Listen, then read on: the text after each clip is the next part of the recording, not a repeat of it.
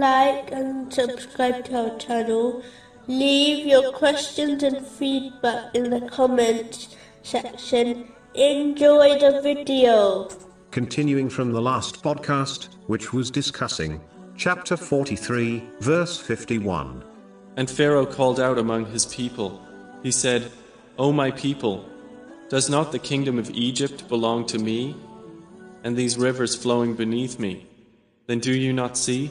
It is important to understand, worldly legacies come and go. How many rich and powerful people have built massive empires, only for them to be torn apart and forgotten shortly after their death? The few signs left behind from some of these legacies only endure in order to warn people not to follow in their footsteps. An example is the great empire of Pharaoh. Islam not only teaches Muslims to send blessings ahead of them to the hereafter in the form of righteous deeds, but it also teaches Muslims to leave a lovely legacy behind, from which people can benefit. In fact, even after a Muslim passes away, if they leave behind anything which is useful and benefits others, such as an ongoing charity, in the form of a water hand pump, they will be rewarded for it. This is confirmed in narration found in Sahih Muslim,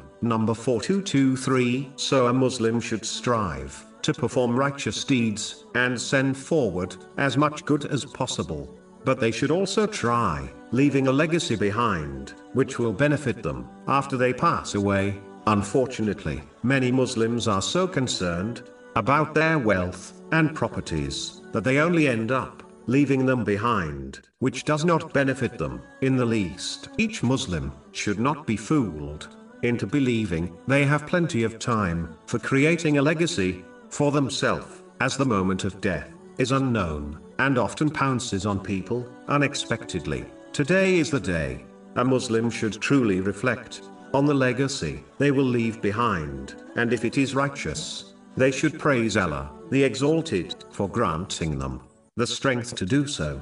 But if it is something which will not benefit them, then they should prepare something which will benefit them after their death, so that they not only send forward good to the hereafter, but also leave good behind. It is hoped that the one who is surrounded by good in this way will be forgiven by Allah, the Exalted. So each Muslim should ask themselves, what is their legacy?